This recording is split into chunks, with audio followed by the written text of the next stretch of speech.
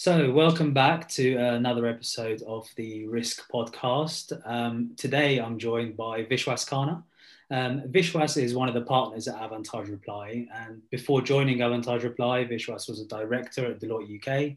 He has deep international financial services consulting and risk management experience, a long history of leading teams and complex risk transformations for wholesale investment, retail challenger banks, as well as FinTechs in the UK and across EMEA. Alongside this, he's also a non-exec director at a mental health charity based in Edinburgh. But Vishwas, if you don't mind, for the listeners' sake, could you please just tell us a little bit more about yourself and your background? Sure, and thanks, Nader, for inviting me to this podcast. Very happy to be here. So over the last 15 years, I've worked primarily in financial services, focusing the first part of my career was with Morgan Stanley, working in the prime brokerage risk space, and had the fortune of seeing the financial crisis firsthand in 2008.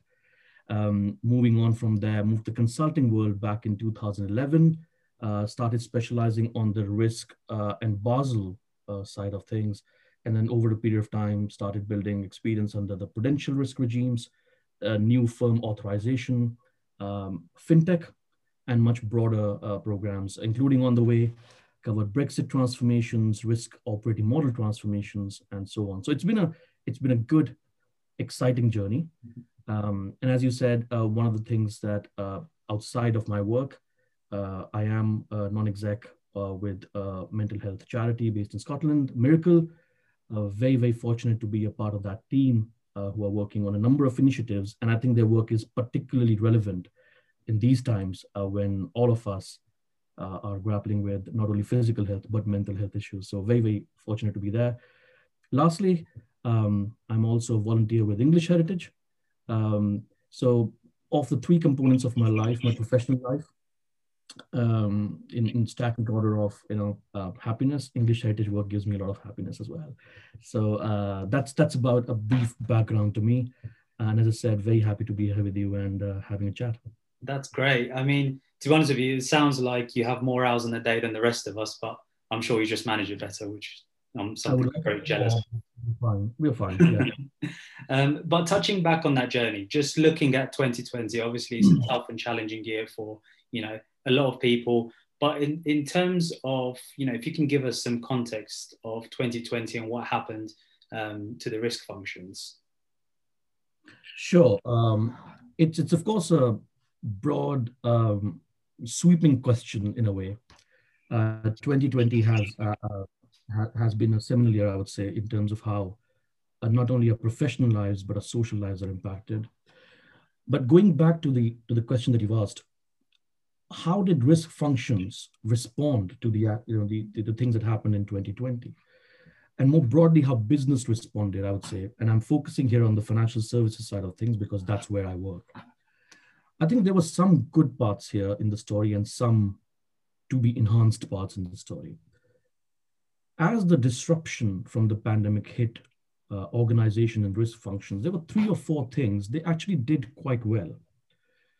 From a continuity of service perspective, that's number one. Continuity of service, most financial firms in the UK and broadly in Europe and globally were able to switch to remote working in a fairly seamless manner.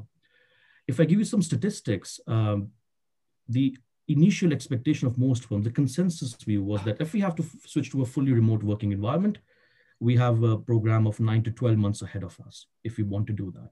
What the pandemic did was people had to react quickly, and the average time in which most financial firms became fully remote or near fully remote was about 11 days. So that tells you from a continuity of service perspective, people were able to switch quickly, risk functions were able to respond quickly, and come online in a way that did not disrupt the servicing of customers ultimately in the market significantly. I think that's a big achievement for risk functions and for financial services in general. The second big aspect was continuity of lending, continuity of credit in the economy. In the past financial crisis, service continued, obviously, because this was not a pandemic before. But credit took a hit. Credit facilities were slowing down, transactions were slowing down, and so on. but driven by government initiatives, driven by unprecedented levels of liquidity in the system, credit flowed, transactions were happening, and real businesses were still being supported. For risk functions, what it meant was they had to process a lot more of transactions, not only from a disbursement side, but also from a funding side as different funding schemes were launched. And to assess risks in that environment, to still be able to make those loans, to still be able to have those large counterparty wholesale transactions, I think that was a massive achievement. The third big thing that I would think happened was the pandemic, as is oft said, it compressed years of change into weeks. And most risk functions started adopting technology a lot faster, moving on to more newer programs of implementation, looking at automation, looking at artificial intelligence a lot more closely. And I think all those three things are particular successes of risk offices, risk functions, and broader financial services businesses. On top of it, I'll add one more thing. One of the things that financial services firms have done well and risk functions have done well is how they manage the transition for their people and their teams. Teams suddenly became dislocated, became fragmented, but newer lines of communication were opened. More intensive engagement was created. And I can say this based on my interaction with CROs over the last year and how they've instituted change in their own organization. People engagement has become one of the most priority areas for them. And in the short term, and we'll come to the long-term aspects, in the short term, I think that's also a success for risk functions. So that's the good side of the story for what has happened well with businesses. What went wrong then? Where did they fail? So from that perspective, the most important thing that comes to my mind is risk functions had a singular failure in being unable to predict a circumstance like this and being prepared for it. Now, it's not to blame somebody for saying that you didn't predict the launch of the Apple iPhone in 1999. We are talking about very core concepts of risk and uncertainty out here. The pandemic, while we've talked about it, it's imminent at some point in our lives, it was still a very uncertain event that you can't quantify for properly. But when we ran a survey last year, less than 1 in 15 CROs suggested that pandemic risk was even on their radar at any point in time. So there was, I would say, a society-wide failure to accept that risks and uncertainties that might be too far off in your data points might still exist and might still impact us. And I think that is a critical failure. Not to say that risk functions only were responsible for it. The second one, I think, is from a more longer term perspective, the success of risk functions was not determined by them adhering to a script that they had and they followed that script in the pandemic and everything was fine. It was driven by the fact they had no script that was ready for this environment. They wrote that script quickly and moved on. What that means is that previous ways of working are not relevant anymore. And now firms will have to redesign how their operating models would actually work now. And that is a massive learning from this pandemic because firms now need to invest in the whole, I would say, reorganization of how they work, how they process information, how they escalate issues, how they govern an organization and so on. And that, I think, in the short term, they might have done well, but in the long term, there are systemic issues that need to be addressed in that and that sort of things. And finally, what didn't happen very well, I would say, and there's a chance of things going wrong further on, the increase in credit delivery over a period of time, of course, it was supplemented by government funding. It has created the potential for massive insolvency risks on the credit side in the books. And I don't think that firms have taken proactive steps to understand that risk profile that's coming to hit us in 2021, 2022.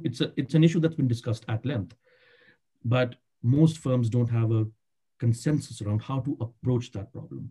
How do we adjust our credit models, for example, to look at how insolvencies might impact us in the next year? How do we make decisions about lending, for example, in this environment, while being cognizant of our broader societal responsibilities or our obligation to customers? I think that's an answer that was not fully resolved in the early stages of the pandemic, and there's still not an answer. So I think there's more work to be done there. So that's my view on some of these issues. This is not a comprehensive view, obviously, but I think it gives you a sense of where things are going right and where they're not working. Yeah, I mean, I think it was fairly comprehensive, and it's not only is valid viewpoints there, but it is an interesting take on the fact that there wasn't a handbook to tell everyone how to deal with the situation. So having to kind of react, upon impulse and put people first seems to have worked well, and that seems to be the best way to go. So I'll give you an example of how different some approaches were actually. One of the banks, fairly large wholesale investment banks, um, even before the government mandated lockdown, 3 to 4 weeks before that, they had their plan of saying, we need to react to the situation. We need to create team ABC, build a rotational structure as to who comes in when. And then within 2 weeks, that was thrown and said, nobody comes in anywhere. Everybody works from home, except a very minimal number of critical staff, for example, people who need access to the trading floor and the broadband doesn't work and so on. They need to be here. But apart from that, everybody stays home. Everybody works from there. Opposite side, I'm aware of one firm where people organize the floors in a way that we have our temporary residents now in the office. We have tents, and the 50 people that need to be here will remain in the office and they won't go home. So clearly, that was not part of their operating manual in 2019. No. It was developed off the cuff, but it worked clearly. So there's a variety there of how firms responded to that situation. None of it was driven, as I said, by a script. The script was created, and some scripts were very successful, actually. But whether they'll remain successful in the long term is the question that needs to be answered. And there are discussions around that, obviously. Well, we're going to touch upon that later when we look at people dimensions and collaboration in that environment, and what was done right and what wasn't. But before we do so, just looking at other kind of recent conversations, I've personally been having across the industry, I want to touch upon climate change. It remains one of the most talked about topics. So why is this so important at the moment? I'll go back to the initial observation I made about risk functions not being completely geared to forecast uncertainty in material ways. Climate change by itself is not a new phenomenon, obviously. What makes it unique is it's what you call a meta risk, a risk that impacts every other risk type in a meta sector, which is the financial services industry. Financial services industry provides credit, provides services, provides transaction capabilities to nearly every single person in the UK and outside. So it impacts the performance and the running of every single other sector, whether it's telecom or airlines or whatever. Flow of credit is what keeps things going. Within that, climate change, because it impacts every sector, and it has a nuance or linkage to every other risk. So, for example, if you have lending exposures to beach houses in Brighton, which is where I know somebody stays, those beach houses are impacted by rising sea levels, and therefore you might have an increase in credit risk on your book that those facilities might not be paid because people out there are unable to service their loans over a longer period of time, and the value of the collateral is going down. So credit risk is impacted, but equally, market risk is impacted because of future expectations about what climate change risks might do to individual markets or segments. So interest rate movements or equity price movements are driven by that. So why climate change becomes quite important is because it works on multiple levels. It's not a singular risk, and it doesn't impact one sector of the economy, but the sector it most impacts in turn impacts the rest of the economy. So it's a layer upon layer. Within that context, I think what's become apparent over the years is that sometimes regulators do need to take front and center action to force firms to think in a certain way. Firms in the oil and gas industry have always been thinking about climate change because that's bread and butter for them. That's what they're directly impacted by. Financial firms have come later to the party, but they are very clearly getting onto the understanding that we need to manage climate change risk in all its forms, whether it is the physical risk of stranded assets, flooding in a city, or flooding of collateral property. versus the transition risk of what happens when policy changes and new caps on carbon emissions come in. How are some of our counterparties impacted? How are some of our relationships impacted, which are dependent on fossil fuels? Do we have massive exposures there, and so on? So climate change, therefore, acquires an urgency.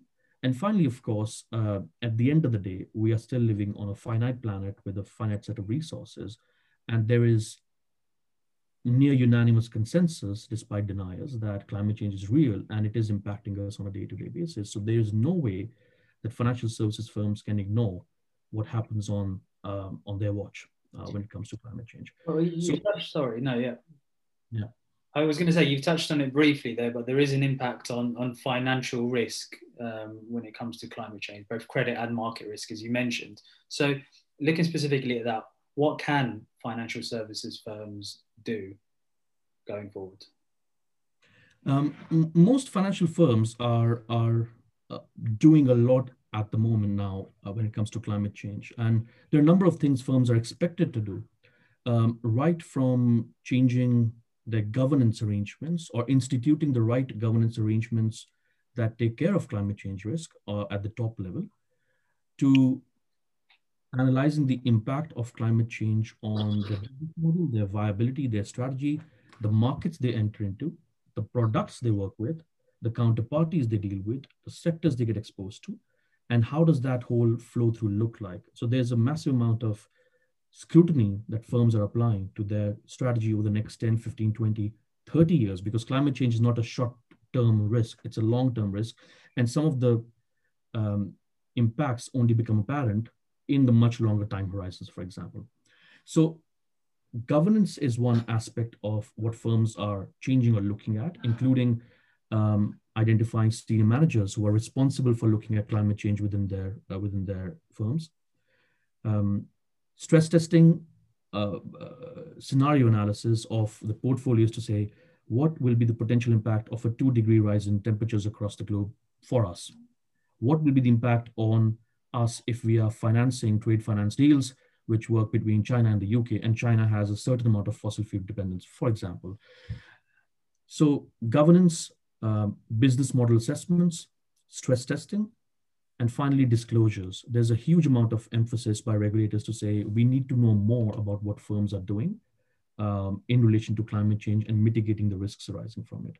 So whether it is banks who need to make who are required now to make additional disclosures, to asset managers, to insurers, what are you doing in that space? How exposed are you?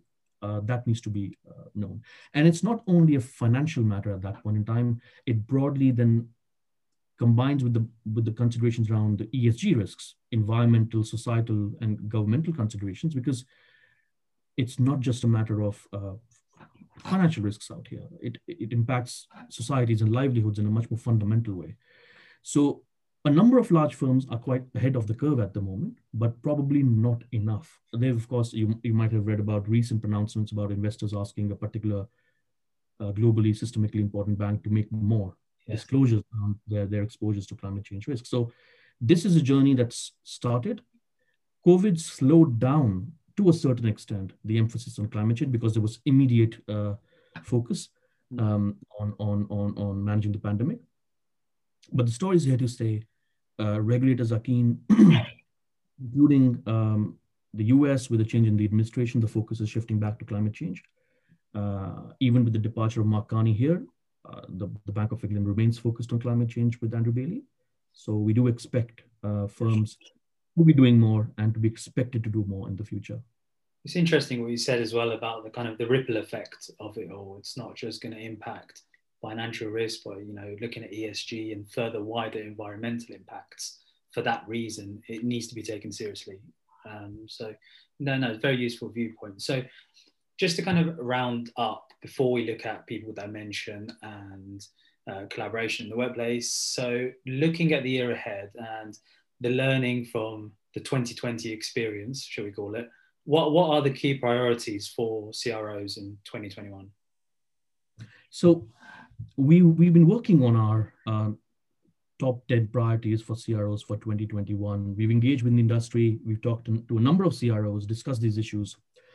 And And we've come up with a list of 10. Of course, they can be longer, but in terms of priority, we think there are about 10 key issues that CROs, chief risk officers, need to grapple with this year. Within those 10, we break them down by the strategic high-level issues and the more technical risk-specific issues. I won't talk about all the 10, but at the strategic level, I think one of the most important ones, which I alluded to earlier, was how do we need to redesign our operating models within our organizations, how risk, finance, treasury, front office businesses, third lines come together horizontally, which is left to right, from first to third lines of defense, and vertically from bottom to the top layers. How do we need to re-engineer that? Because in this environment, with physical dislocation, with us being in different locations all the time and conversing through remote environments, communication paradigms need to change. We can't rely on the same old packs which are produced on a monthly basis and going through channels and review processes. We need to make it a lot more agile. We need to rely a lot more on technology. So operating models is a big piece that risk functions need to invest in and financial services firms broadly need to invest in. The second one is around automation and artificial intelligence. This pandemic has made a significant case for acceleration of initiatives around that. A number of firms have relaunched their journeys on the cloud infrastructure implementation side. A number of them are looking at more automation in the processes, including from credit origination to disbursement and so on. And that journey is only going to continue. We need to manage that story a lot better.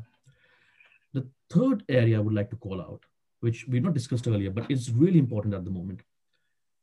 When your work environment becomes more fragmented, the attack surface from a cyber vulnerability perspective rises. Earlier, you were 500 people in one bank environment working together. Now you were 500 individuals working in different places. So your vulnerability to cybercrime rises significantly. That as a theme is borne out by the facts for the last year as well. The number of cybercrime attempts from a financial services perspective skyrocketed last year, both in the UK, EU, and other jurisdictions. So from a technical focus area perspective, cybercrime, KYC, AML, how to manage those processes in this environment will become quite critical. Some of the challenger banks, FinTechs in the UK and globally, have been doing a lot of fascinating work on KYC, AML processes, making sure entirely remote onboarding can happen. And that has to be spread across. That has to go in nearly all your processes. So KYC, AML, financial crime will be key areas of focus for this year. And lastly, one more area I'll call out is, as I mentioned earlier, is around managing your credit risk, your collections processes, your provisioning, and your credit risk modeling. Those will be critical because many firms are looking at significant challenges when it comes to their credit risk assessments and their capital computations. So looking at how to manage that process, how to mitigate against significant spikes in capital requirements, I think that will be a key area. Of course, if you want to have a more detailed discussion on all the 10 areas, of course, we can do that on a separate occasion. But I just wanted to highlight some of the big ones that are immediate.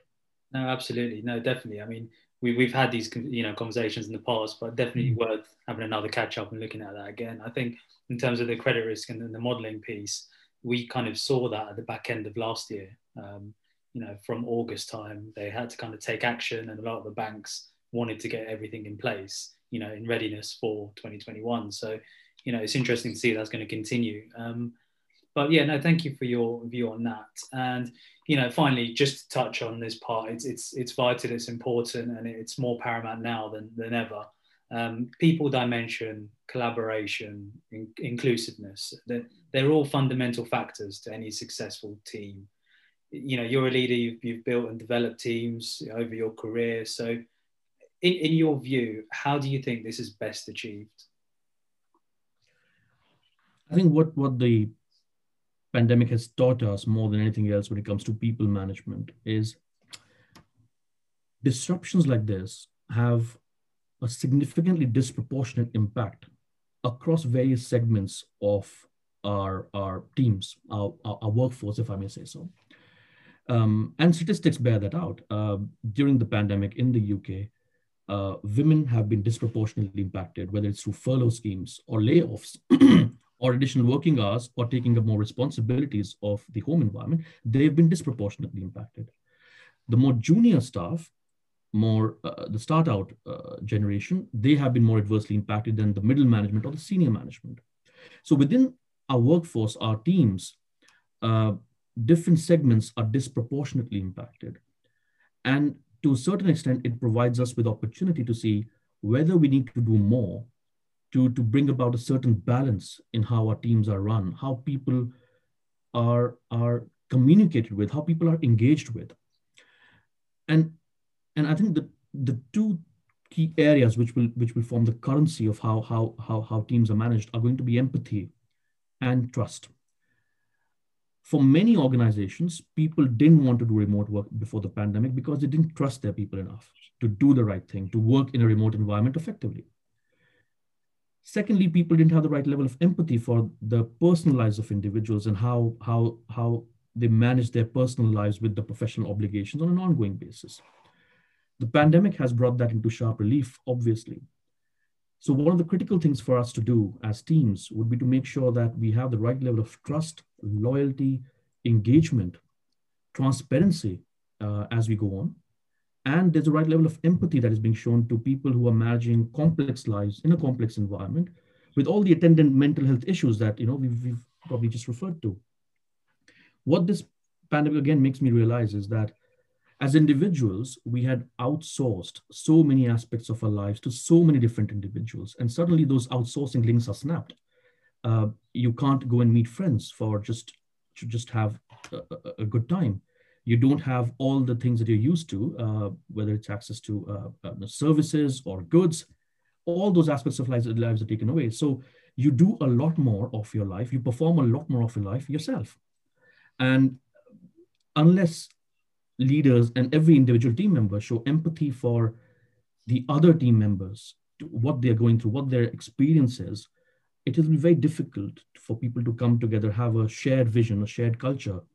And I know these words can be hackneyed, or they can be seen to be,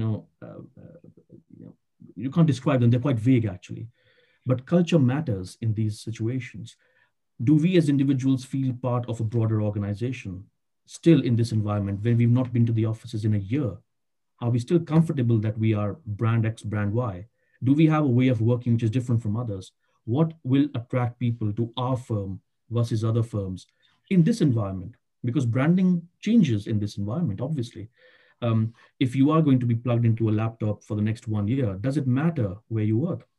Questions to be asked. And that's where I think whether leaders and each team member expects a certain level of trust and displays that level of trust, and whether they show the right level of empathy for individuals who are disproportionately impacted, that will be, I think, critical to building a successful teams for the future. I like that a lot, actually, and it has come up in conversation. And the 2 points that really stood out there for me were the transparency and the empathy part of it. So to allow people to be transparent, because they can't necessarily kind of, like you said, go out or just detach themselves, to be able to be transparent with their colleagues, with the higher ups.